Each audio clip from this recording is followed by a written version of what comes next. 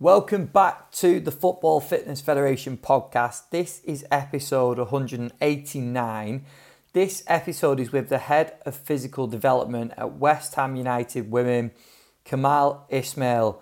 And Kamal came on to discuss his transition to the women's game, because previously when I spoke to Kamal and when people came to our meeting way back at the start of 2020 at Colchester, Kamal was working at Colchester United and obviously gave a great presentation on the work that he was doing with the academy there at Colchester and first team as well. And since then, obviously, he's gone on to this new role at West Ham. So we went into the transition into his new role. We spoke about some carryovers from his role at Colchester to West Ham and then some of the differences as well. We talked about developing intent with our players. So in our sessions, that was one big takeaway I took from Kamal's presentation way back when he showed clips of players, absolutely everything that was being done in that program was being done with maximum intent, whether it was working the gym or whether it was speed stuff out on the pitch or change of direction work, whatever it was, everything was being done with great intent. So we discussed that in the podcast as well. And then we also talk about something that was, I know that was in Kamal's head at the moment and something they're going to be introducing into the program at West Ham, which is benchmarking and how he's utilising the data from the benchmarking that they're putting in place with his players as well. So again, I hope you enjoyed this episode. It was really good to catch up with Kamal. He's doing some great work and a real asset now to the women's game, as well as all the great work he's done at Colchester. And I hope you enjoy the episode and the chat with him. Before we get into the podcast, just a few things to cover. First of all, just had a little check on our reviews. We are short of a few views on iTunes, so if you could do us a massive favour, head over to iTunes now, just pause the podcast, head on to iTunes and just give us a quick review. I think we've got 56 on there at the moment as I check it. If you can add a review on there, that would be awesome. If you could click the 5 stars and just a short comment on there, that would really help us out. And then if you do listen on Spotify, that's even easier, because it is literally a click onto the review section, which is just underneath the title of the podcast. Click the 5 stars and there is no option to add any written review on Spotify. It's literally just clicking the 5 stars. If you could do one or both of those two things, I really would appreciate it, because it does help us massively get the podcast out to more coaches, out to more practitioners. And then this has been a long time coming. I finally got an announcement of our next networking event. So I'm delighted to say that on Tuesday, the 21st of June, 6 till 9 p.m, we are going to be down at Go Perform in Reading, which looks like an incredible facility down there. We're going to be there on Tuesday, 21st of June, and we've got 2 presenters on that networking event. We've got Ollie Harrington, who is the first team sports scientist at Reading FC, and also Callum Stratford, who's the academy sports scientist at Reading. They're both going to be presenting for us. We have had a few tickets go already. As this podcast goes out, the early bird price is available, so make sure you go and check it out. Go to footballfitfed.com, click the shop tab, you can get your tickets there. And anyone that's listening who is a community member, make sure you head on to the community first before buying your ticket, because you get an extra discount even on the early bird price as well. Just go to Network Meeting News, the tab on the community, and there's a discount code in there for you to put in when you are purchasing your ticket and get some extra discount, just another perk of being a Football Fitness community member. So I hope to see as many people down at that meeting as possible. We've had a lot of requests about doing them down south, so it'd be great to get as many people at that event as we can. And it's set to be a great evening of networking, but also education with the presentations from the lads.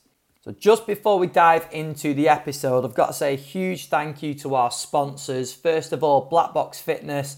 Black Box are the world's best training equipment, accessory and apparel brand.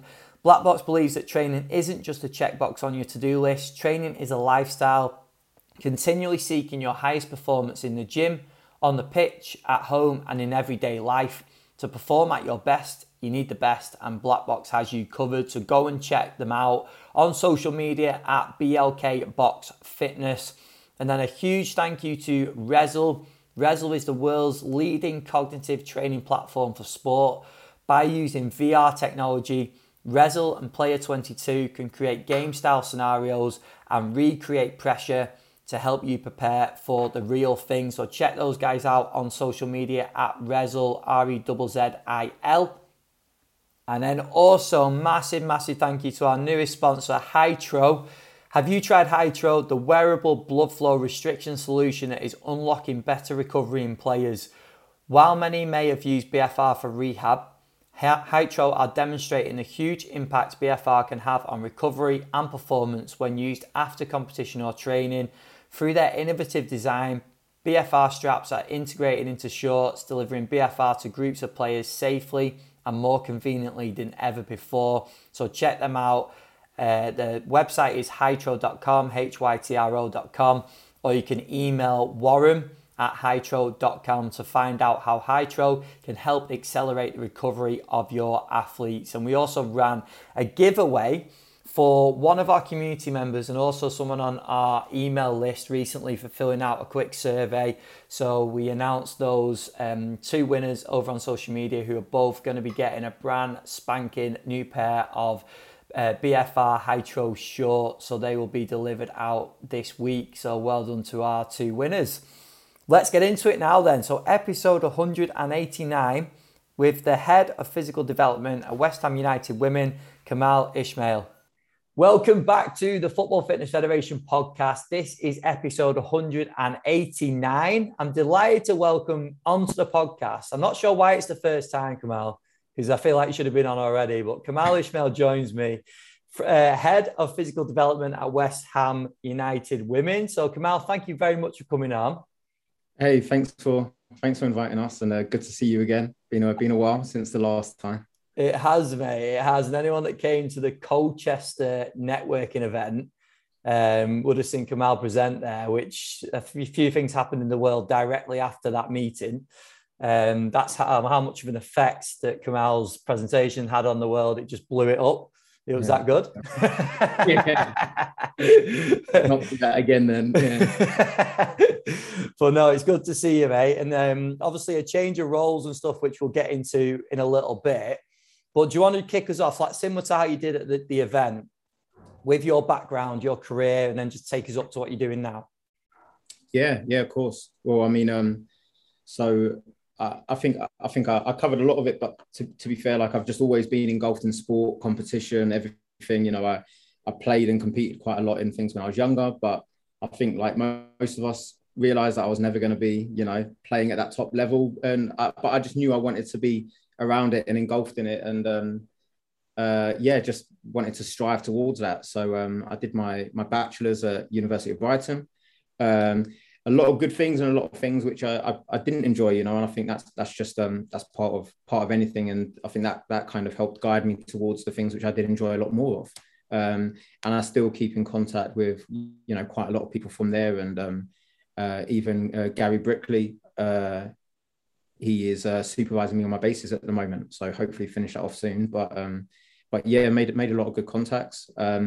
Left there and wasn't 100% sure on what I wanted to pursue, but I knew that sports science and S&C was kind of the avenue I wanted to grow on a little bit more. And I did a couple of internships. Was able to in my final year worked with the badminton team over there, the female badminton team, and then after I graduated, internship with Wimex Tennis Academy down in Chingford with a guy called Oktay Hussain, who was fantastic, helped me a lot, and kind of made me realize, you know what, that's what I want to do. How do I do it? And you know, when you're looking at job ads and you're thinking, yeah, I've got that, not got that. So I kind of used that to help guide what I wanted to do a bit more, and applied for master's course at Salford. And got on, and it was probably the best thing I ever did. You know, like honestly, the lecturers and the students there were fantastic and just helped me grow, helped drive me in a direction I wanted to go in, and it was fantastic. And they opened up so many doors in terms of like other opportunities, and I was able to work with Bradford Bulls Rugby League, Team Northwest Netball. And they allowed me to help out with some of the undergrad lectures and stuff as well. So I've got a full all-rounded experience. Just the lecturers in particular, Paul Comfort, Paul Jones, John McMahon, and a couple of the PhD guys, Chris Thomas and Tom DeSantos.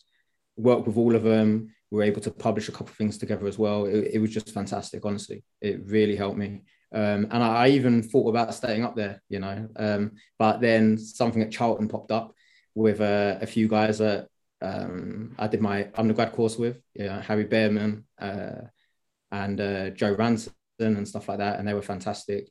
Got interned for a little bit and then got a full-time position there. Do your internships, because fingers crossed they open up doors. Spent 3-4 years there. Brilliant. Moved up from 9s to 16s to 18s, worked all across the PDP, helped out with the first team sporadically. Just fantastic. Really, really enjoyed it. And I still love Charlton. I still go to their games every now and again when I can. Really good. I having moved up from 9s to 16s to 18s, helping out with the 23s, helped out with the first team a couple of times. I thought, okay, I want to keep going. I want to keep pushing. But at the time, I knew nothing above was going to change. And even now, the first team guys are still there, which is fantastic. They're doing a great job. And so I started looking elsewhere, and head of Academy of Sports Science popped up at Colchester. Working with Perry for that season was fantastic. He helped me. He allowed me to help out with the first team every now and again as well.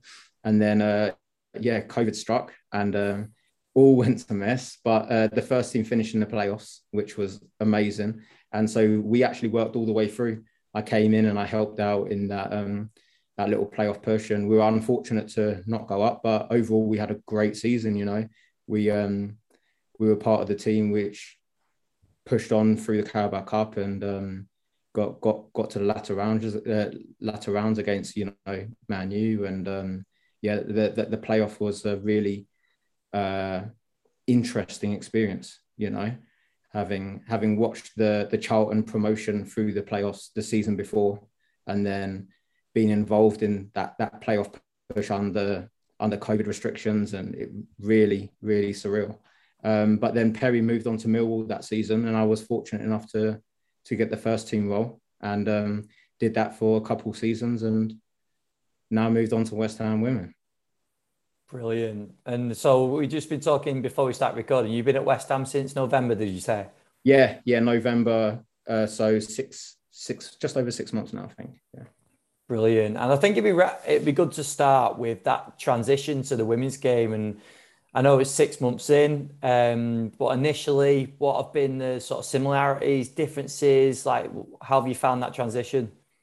Yeah, so it was really exciting when it came up. And I spoke to a few people about it. I spoke to Owen at Arsenal, and I've got Harry McCulloch at Chelsea, and just kind of felt out, the women's game and how it is and stuff like that. I didn't want to go in blind. And I've worked with female athletes before, so that wasn't really my concern. I just kind of wanted to know, so how is the WSL? Is it pushing? And especially since the last World Cup, I think, especially in England, the women's game has really been flying. And to be fair, come in and I've not looked back. It's been fantastic. And all of the players have been amazing. And the staff have been good as well. And I think, Paul Konchesky's just been appointed as the manager too. So I think the club it's starting to throw its weight behind it. And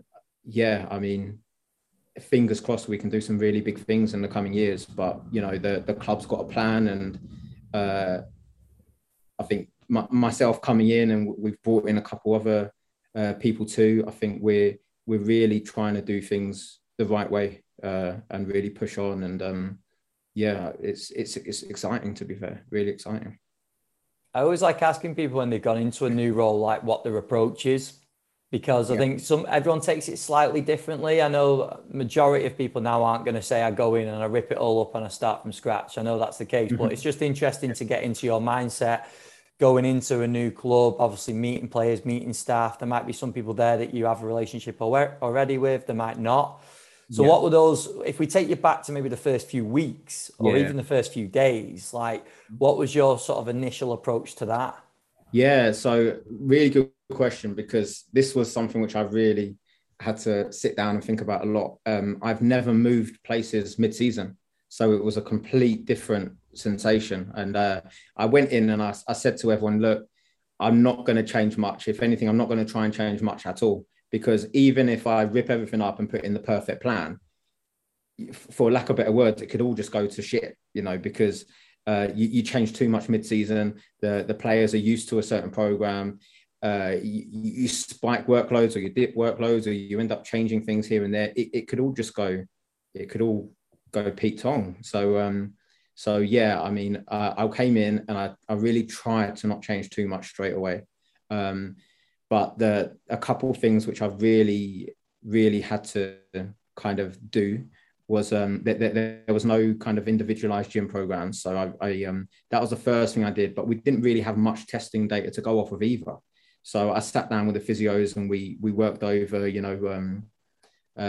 previous injuries, and I sat down with the players actually one-to-one as well and just spoke with them. So, if a player hates back squatting, but they love hex bar deadlifting, then yeah, like, what do I care? We're getting the same squat movement in. So fine. So yeah, that's how it kind of went in. Just tried not to change too much, try to feed in a few things and just try to individualize things a little bit more. I was speaking with the head coach at the time. He didn't really periodize the week too much. He just he wanted to do 11v11 most days. And I mean, when you go to some places, that is going to be the case. So I just had to sit down with him and speak about, look, we need to get more of a small area day in here, more of a big area day in here. We want our high speed day in here. We want, take the foot off the pedal here. No, we don't want to do a 2-hour session, So it was just kind of like speaking with everyone a little bit, I guess, and just trying to work in what I wanted or what I felt the team needed in certain areas. And, you're going to be told no at times, and then your advice is going to be taken on at times as well. So it was definitely a different sensation, but a really steep learning curve in terms of like that people management and stuff like that, and just kind of trying to build that department up from scratch, and just and then that's kind of how the first few weeks went. And then as we got closer to Christmas, the women's games got that Christmas break, which is amazing. Not had that in years.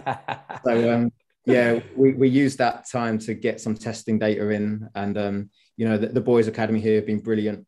We're on the same site with the under 18s at Chadwell Heath, so we were able to use their Nord boards and Goring bars and stuff like that, and we've got our own force plates, which is fantastic. So we're able to get like a full kind of athletic performance spectrum tested, to be fair. And then so since the new year, we've kind of used that to help inform a little bit more of that individualization. And it's really kicked on, to be fair. And hopefully we can build on it next year. Brilliant. That's one thing I wanted to go into as well, was possibly talking about what doors or options have opened up to you with the move. Because going from Colchester to West Ham, obviously West Ham being a Premier League club, resources, facilities, things like that. And I know you've mentioned a few then, but is there anything else where you feel like it's opened up options for you with your programming that you maybe didn't have available before? Yeah, I mean, it is kind of a different world, to be fair. I mean, at Colchester, I think we definitely did the best that we had with the resources that we had available to us. But a lot of it was, kind of just like, all right, well, we don't have access to this, so what are we going to do? And it was kind of working around stuff. And, especially I'm sure everyone that worked in football and sport and even life during COVID times had to adapt things, but not able to use indoor facilities, and the club wasn't willing to shell out for like a big tent gazebo kind of thing to put gym equipment under. So then you're just kind of working around things and just trying to make the best of the current situation. Whereas at West Ham, everything's been a little bit more just easier, I guess is the word, you know, like more access to just more, which is incredible. But yeah, I think having those previous experiences have been fantastic, because then when something isn't available here, it's like, well, hang on, it's not the end of the world, you know, like this is the fix, this is the workaround. And so, yeah, some of that problem solving is obviously going to come in handy, definitely. But yeah, and then in terms of like more, just I feel like it's definitely opened up a lot more doors in terms of working with other practitioners. So, you know, I've had multiple conversations with, you know, Ruth over at the England FA, who's currently working with the PDP under 18s, under 19s, I believe, at England. Jack Sharkey, who's obviously just taken over at Australia Women, had multiple conversations with him. So it's opened up a lot more doors in terms of liaising and working with other practitioners in the game, and that's been fantastic. And I think we're all, you know, we're all realizing, look, we're in the same boat, and let's help each other push on, because that it's better not only for our athletes but for the women's game as well. Brilliant. I remember asking you, Kamal, when you did the presentation for us, you showed clips, and obviously it was a really quick insight into the program at Colchester. But a takeaway automatically from me, from both the work that you did and what Perry was doing as well, was, whether we call it buy-in, whether we call it intent in the sessions, that's what I saw from every clip that you put up. It wasn't people going through the motions. Players obviously respected and understood a lot of the things they were doing, and probably why they were doing it as well. So one thing I was going to ask you was, taking that, obviously being at that club, knowing the players, knowing the program and embedding that in, then leaving and going into a new role. And it might be quite early to ask this, only 6 months in, but how have you taken that sort of philosophy and maybe tried to recreate it, or whether it is a case of building a new one at West Ham? Yeah, I mean, I don't think you can ever completely replicate something from one club to another club, because that, you know, there's different demands, there's different setups, there's different people, different infrastructure, different everything. So you know, when people say, oh, let's do something the Borussia Dortmund way, well, no, like to take things from it, but don't just copy it word for word, because it won't work for you, because it's not going to fit into your thing. So that's kind of, you know, those first couple of weeks where I was feeling things out, feeding things in, and you know, so just an example, the pre-ab and pre-activation stuff before training, when I came in, the girls would just grab their foam rollers, grab a mat, sit down for 10, 15 minutes, do their bits, a couple extra stretches, and then that was it, go out to train. And so, and then I spoke with a couple of players, because it's not something which I wanted to just rip up, because I could see that they actually enjoyed doing that. So I was like, okay, well, look, rather than giving you 10, 15 minutes to do that, you'll have 5 minutes to do that. And then 5 minutes, we're going to go over and we're going to do a different circuit or a different routine or something altogether. So I think part of that, coming in, seeing what was currently going on within the group, seeing what the current setup was, and then feeding a few of my things in there, speaking with the players, speaking with the staff, figuring out what was working, what wasn't working, what they didn't like from the previous regime and what they did like, and then what they didn't like from what I brought in as well. You know, there's a lot of stuff which the girls will turn around and be like, no, didn't like that. It's like, all right, no problem. Well, I'll do something different, which is going to get me the exact same thing what I wanted to get out of that session. So a bit of trial and error, and a lot of conversations with the players. And I think we're definitely getting there in terms of that. And I think a large part of it is just trying to encourage that ownership and that autonomy within the group. And I think, the head of performance and wellness, Jenny Coe, is fantastic at that as well. And she's supported a lot of that kind of ownership and autonomy pieces. And I think the players have really, you know, gradually bought into it. And even a lot of the players which hated gym at the start when I first came in, you know, we've worked with them, we've altered things, to exercises which they did like, you know, rather than trying to force a player to do something which they don't like. If there's something which they do like and it gets the exact same results, then let's do it, you know. So I think we're definitely getting there, and I think next season will be that big, you know, kind of step into going there. But I think a large part of that huge buy-in has also been the testing.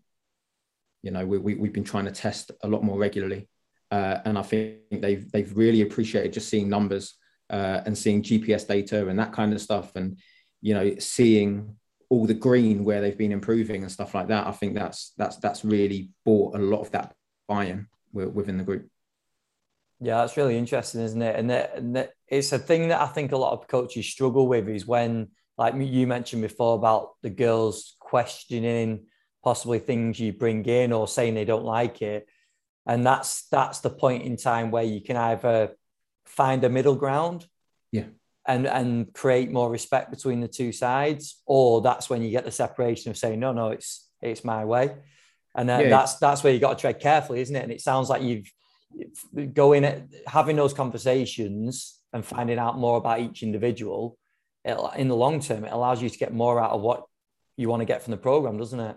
Yeah, definitely. And I mean, look, there are times where you have to put your foot down, but overall, if what they're asking for isn't, you know, that out of the question, why not listen to them and why not take their opinion on board? Because at the end of the day, it's going to increase that buy-in.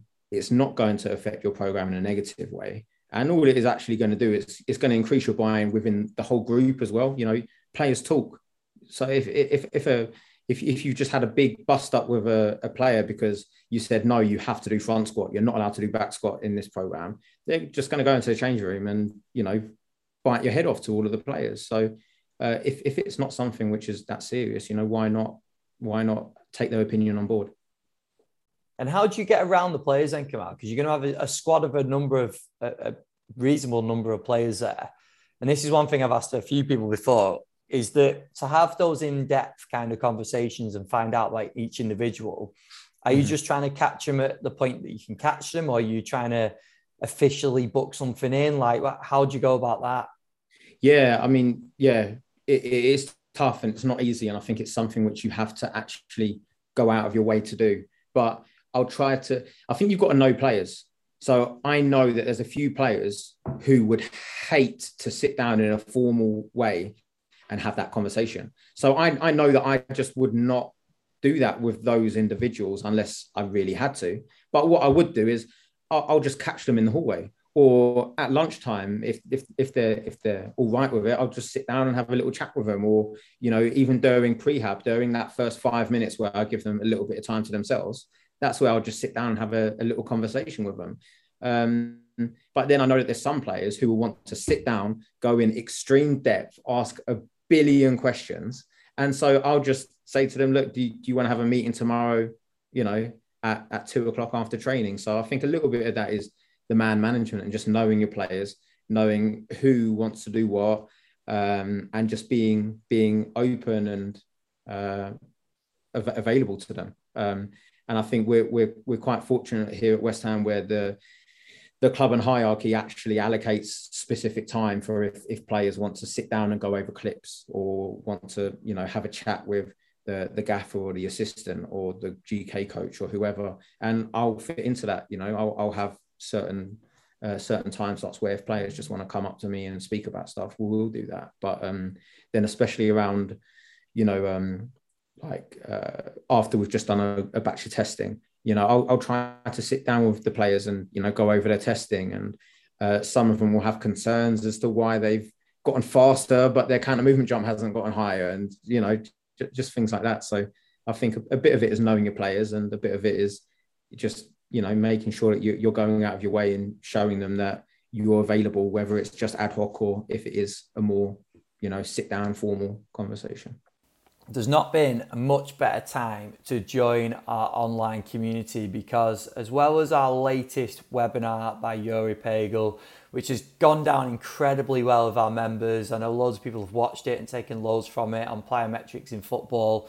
We've also got some really exciting stuff coming up over the next few weeks. New webinars on things like hamstrings, hamstring training, speed development, cognitive training, from experts within the field.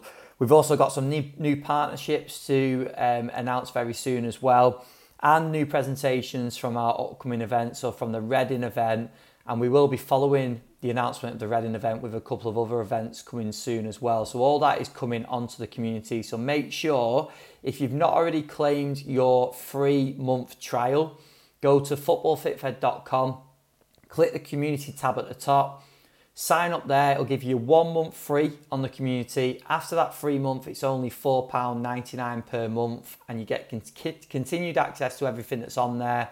But then you get the ability to join our WhatsApp group as well, which is where we have some great discussions and conversations around all sorts of different topics around physical preparation. So go and claim your free month if you've not done it already. If you are a member, make sure you go and check out Yuri's presentation and his webinar, and go and keep an eye out for the new ones coming very soon as well. And if you want the link to sign up, go to footballfitfed.com, click the community tab and get yourself signed up there. Here's part 2 of the podcast with Kamal. And I know you've mentioned it as like a kind of a motivational tool in terms of the benchmarking, but it's obviously going to give you a lot of information as well. What was in place before, Kamal, and then is it just been a case of like additional work that you've added in, or is it again been a case of just seeing what they were doing and tweaking what they were doing before? In terms of what in terms of the benchmarking and the testing, yeah. Oh, the benchmarking. So before I came in, a lot of the benchmarking was based around England's the England women's set up benchmarking, which it is good. There's nothing wrong with it, and we have got data on it, which is so important because the women's game, there's just not a lot of data out there, unfortunately. So it is a real good place to start. The only thing with that is I think it's only 4 or 5 tests, so it just doesn't quite give you like a full breakdown. And so I came in, I just wanted more, like I want to be greedy. I want as much data as I can, because the more data I have, if I don't use it, at least I've got it in the background. And if I do use it, then it can help guide whether we need to, whether a player needs, more asymmetrical work, whether they need more strength or power or whatnot, whether they have any deficiencies, etc. And it will also, as long as we've got that data, if someone gets injured, then at least we've got benchmarks to get back for. And then if we're talking about becoming a more athletic team and a more athletic club, we need to know, well, yeah, she is an athlete, and here's the stats to support it. So that's where I think that relationship with the Boys Academy has improved and become, really, really quite viable to us, because the more access to that kind of stuff that we've got, it's only going to help our program kind of improve and push on. Can you go into a bit of detail on that then, Kamal, in terms of what they were doing already and what those 5 tests were, and then maybe what you wanted to then add as well? Yeah. So in terms of the FA tests, let me get it up. They are the 1K time trial, the flying 20 sprint, the Nordic curl, the prone ISO, again on the Nord board, and the 10-5 hop test and counter movement jump. So at least, it covers a little bit of, hamstring strength, sprint ability, endurance on the 1K, and some jumping and power stuff with the 10-5 and the CMJ. But then what we've added in is we've been able to use watt bike, we've been able to use we've been able to use the groin bar, we've been able to use force plates for more jumping tests and for mid-thigh pulls and stuff like that. So we've been able to add in a lot more. And the flying 20, England recorded off of the GPS, whereas with timing gates, we've been able to break down, 5, 10, 20, 30, 40, etc. So it's just more data that we can use in terms of, what we think an athlete might need to help push on. And then so that was one of the biggest things coming from the men's game to the women's game. The men's game, if you want to know what the the average counter movement jump for a League One footballer is, a quick Google search and you'll get it in a couple of minutes. Whereas with the women's game, honestly, I think I found one paper which mentioned counter movement jumps, and that was it. You know, outside of that, there's quite a lot of GPS data. UEFA and FIFA have been really good in terms of publishing some of the Champions League and World Cup GPS data, which has been really good, helped us set in certain goals and benchmarks that we want. But overall, I think us as a club, we're looking at it and we're thinking, well, this is something that hopefully, you know, we can add to and, you know, help the women's game push on and be better and more data led.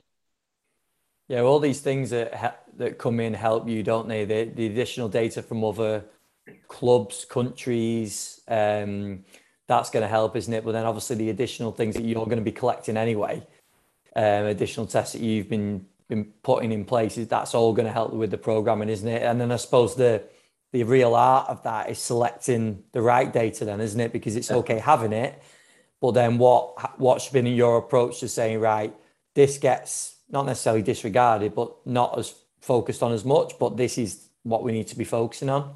Yeah, definitely. And then, you know, not just that, but, you know, I went to the UKSCA female athlete workshop on Friday down in Chichester.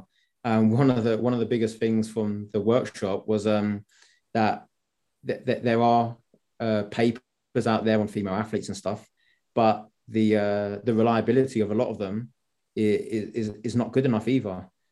So I think that's part of the struggle that we've got at the moment. There's not a lot of data out there. Some of the data that's out there is not reliable enough either. So, you know, I think we're kind of at the foundations here where, you know, we can really help push and drive the data that's out there to just be better and more gold standard collection. What's the case with the reliability then, Kamal? Why is that the case? I'm not 100% certain. It was just something that was brought up at the UKSCA workshop on Friday. And a lot of it was around the menstrual cycle as well. Right. So I think part of it was the informing on the certain phases and stuff. Right. Yeah, there's just a lot of work that needs to go into it, and but I think everything is going in the right direction. But that shows the exciting times, doesn't it? Because that lack of research allows for such a big opportunity for clubs and practitioners like yourself, doesn't it, to hopefully supply some of that and nudge it all in the right direction. Definitely, and I think that's where, you know, links with universities could be so important within the next couple of years in terms of helping push the game on in the right direction. What's been your approach just finally on the benchmarking stuff in terms of frequency?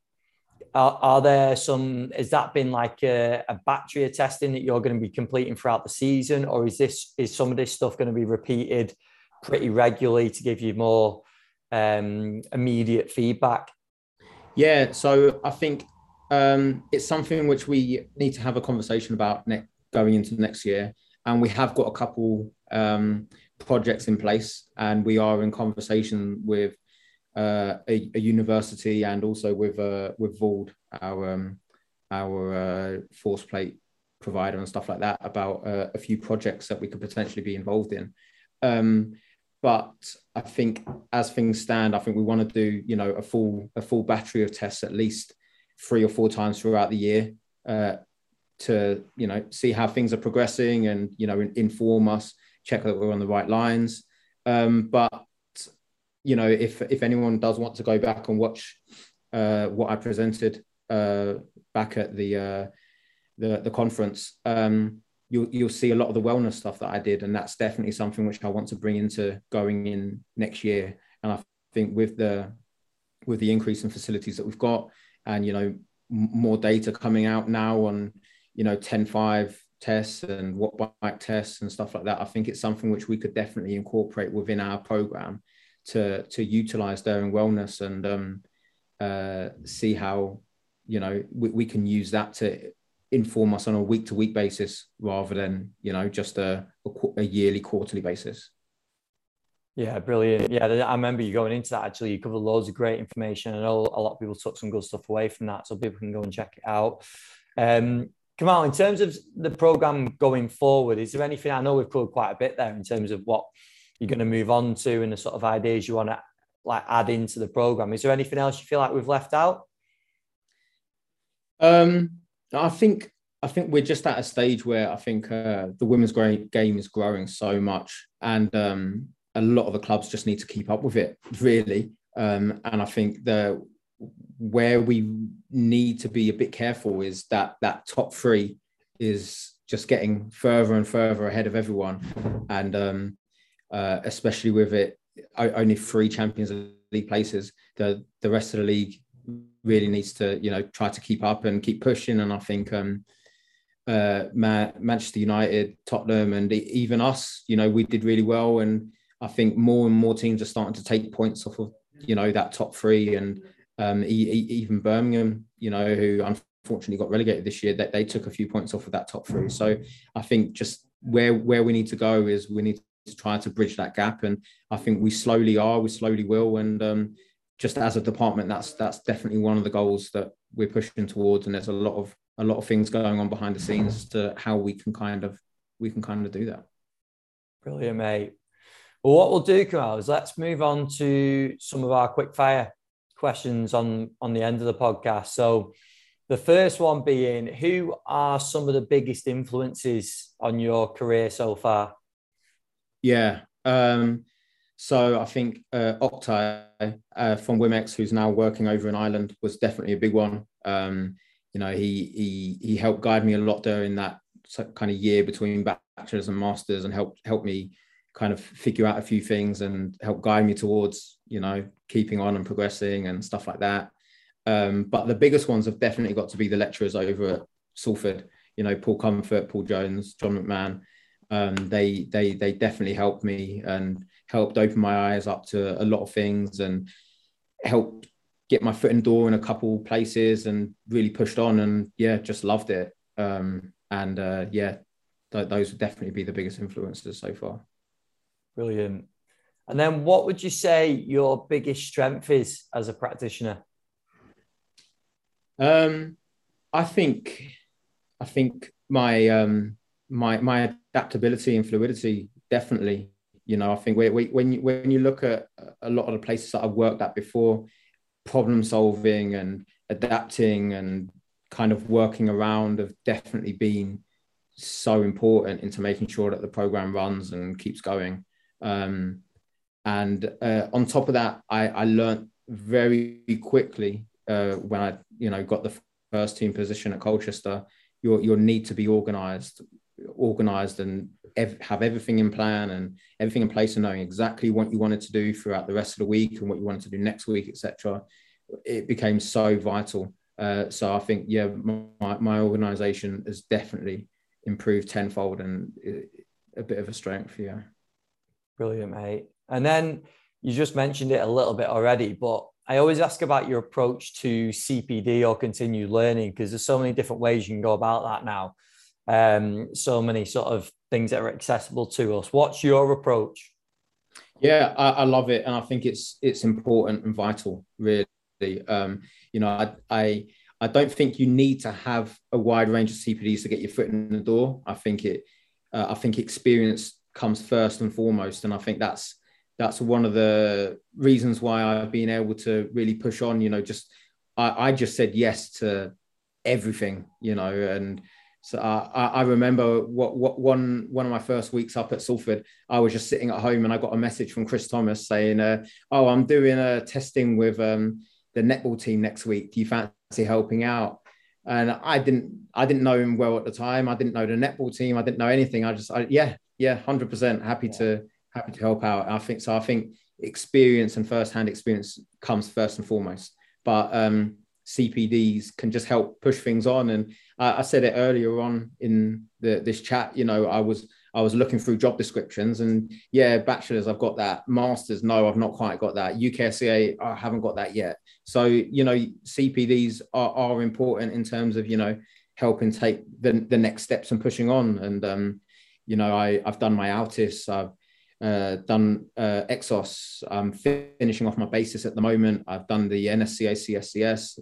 And then I've, you know, even during lockdown, where there was nothing but online stuff going on, I was able to, you know, do a few of the FA courses and the FIFA medical course.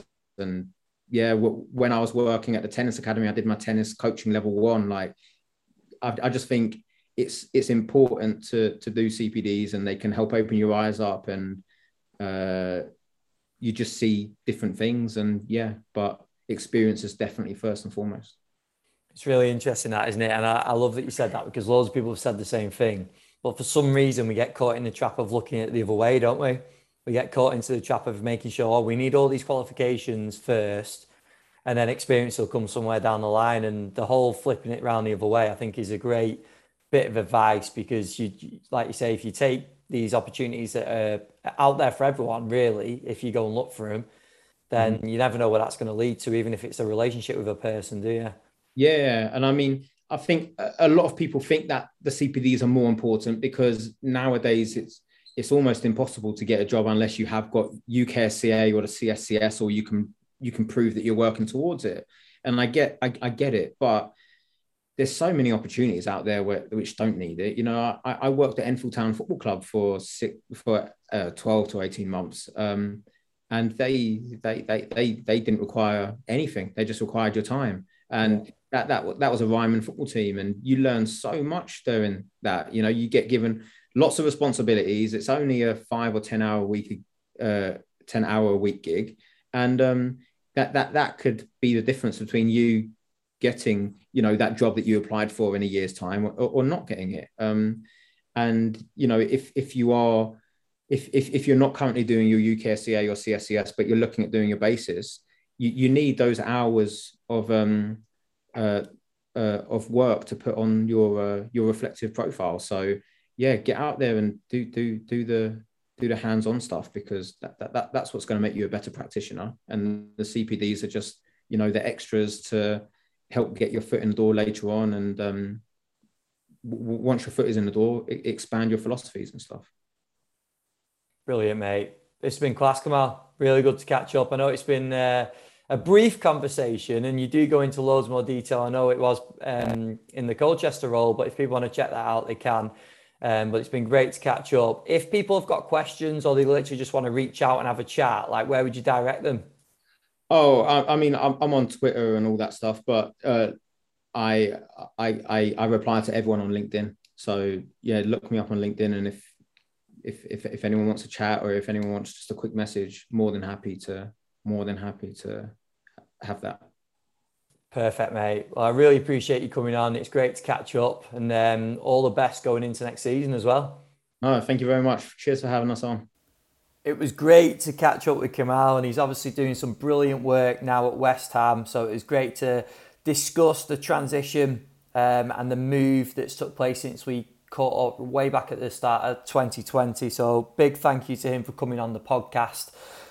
Takeaways on this one for me, I think one of the first things that he mentioned was getting the experience first and foremost, and the fact that, and this applies to so many people that I speak to, that just taking opportunities when they come, saying yes at first, like especially early on in your career, say yes to opportunities, make the most of those opportunities. They might not lead to anything specifically at that club in that role, but you never know where that experience is going to take you, and always try and take something from it, some sort of skill, some sort of experience that you can reflect on, because the amount of practitioners that I speak to that are working at all sorts of different levels now can think back to opportunities they had earlier in the career and take positives, even negatives, or just lessons away from those. So that's the first thing for me that I think is really, really important.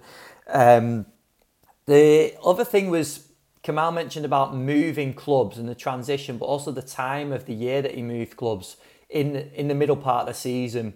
So it wasn't a time of the year where he's going to go in and drastically change things, even if that was his intent in the first place, which I'm pretty sure it isn't with the majority of people. But it's being aware of they're in the flow of the season. We can't disrupt things too much, but it's more the whole looking, seeing what's going on, then deciding the low-hanging fruit, some of the first things that you can put in place and first changes you can make, but being very aware of that time of season and maybe that there are different points in the season that could be utilised better for in terms of making changes. And then the other thing, just finally, is getting to know your players. And this comes back to what we talk about a lot. It's empathy with players, it's that relationship, it's communication, all words that we use time and time again on the podcast, but we can't speak about it enough. Getting to know the individuals. We are dealing with individuals within a team setting, so it's learning how to manage those individuals. And more than anything, it's all the different personalities. If you've got a squad of 20 to 30 players, you've got 20 to 30 personalities in there. Everyone's slightly different. Everyone have likes and dislikes. Everyone will have different past experiences of whether it's S&C or sports science or whatever. Maybe they are good, maybe they're bad. So you've got to understand that. And I think one of the only ways that we truly understand and can engage and get the most out of our players is conversations. And how we go about that is probably a slightly different discussion. I know Kamal spoke about it a little bit, and I spoke about it in a few previous podcasts as well. But that's the main thing, is that relationship with the players, having those discussions and creating an environment where players feel like they can open that discussion with you. That might not happen initially in the first sort of few weeks we're working with players. Everyone's probably worked with people before where it takes a bit of time to open up that relationship, but it will come eventually if you provide the right opportunities. So they were my takeaways from the chat with Kamal. Go and give him a follow over on Twitter. His handle is KEMISMAIL. So go and give him a follow over on Twitter and also on LinkedIn as well. You can connect with him over on LinkedIn, and I'm sure he'd welcome any questions or any conversations with anyone that wants to reach out to him too. So huge thank you for Kamal for coming on the podcast and freeing up some time for me. I've got some big podcasts coming up over the next few weeks. Really excited to get them recorded and get them out there. So keep an eye out for it. And as I mentioned at the start of the podcast, please do us a massive favour and leave those reviews over on iTunes. Click the 5 stars and leave a short comment. And then even easier on Spotify, just under the title, just click the review and click the 5 stars for us. It would help massively. So thank you again for listening. Really appreciate all your support. And I'll speak to you again next week in episode 190.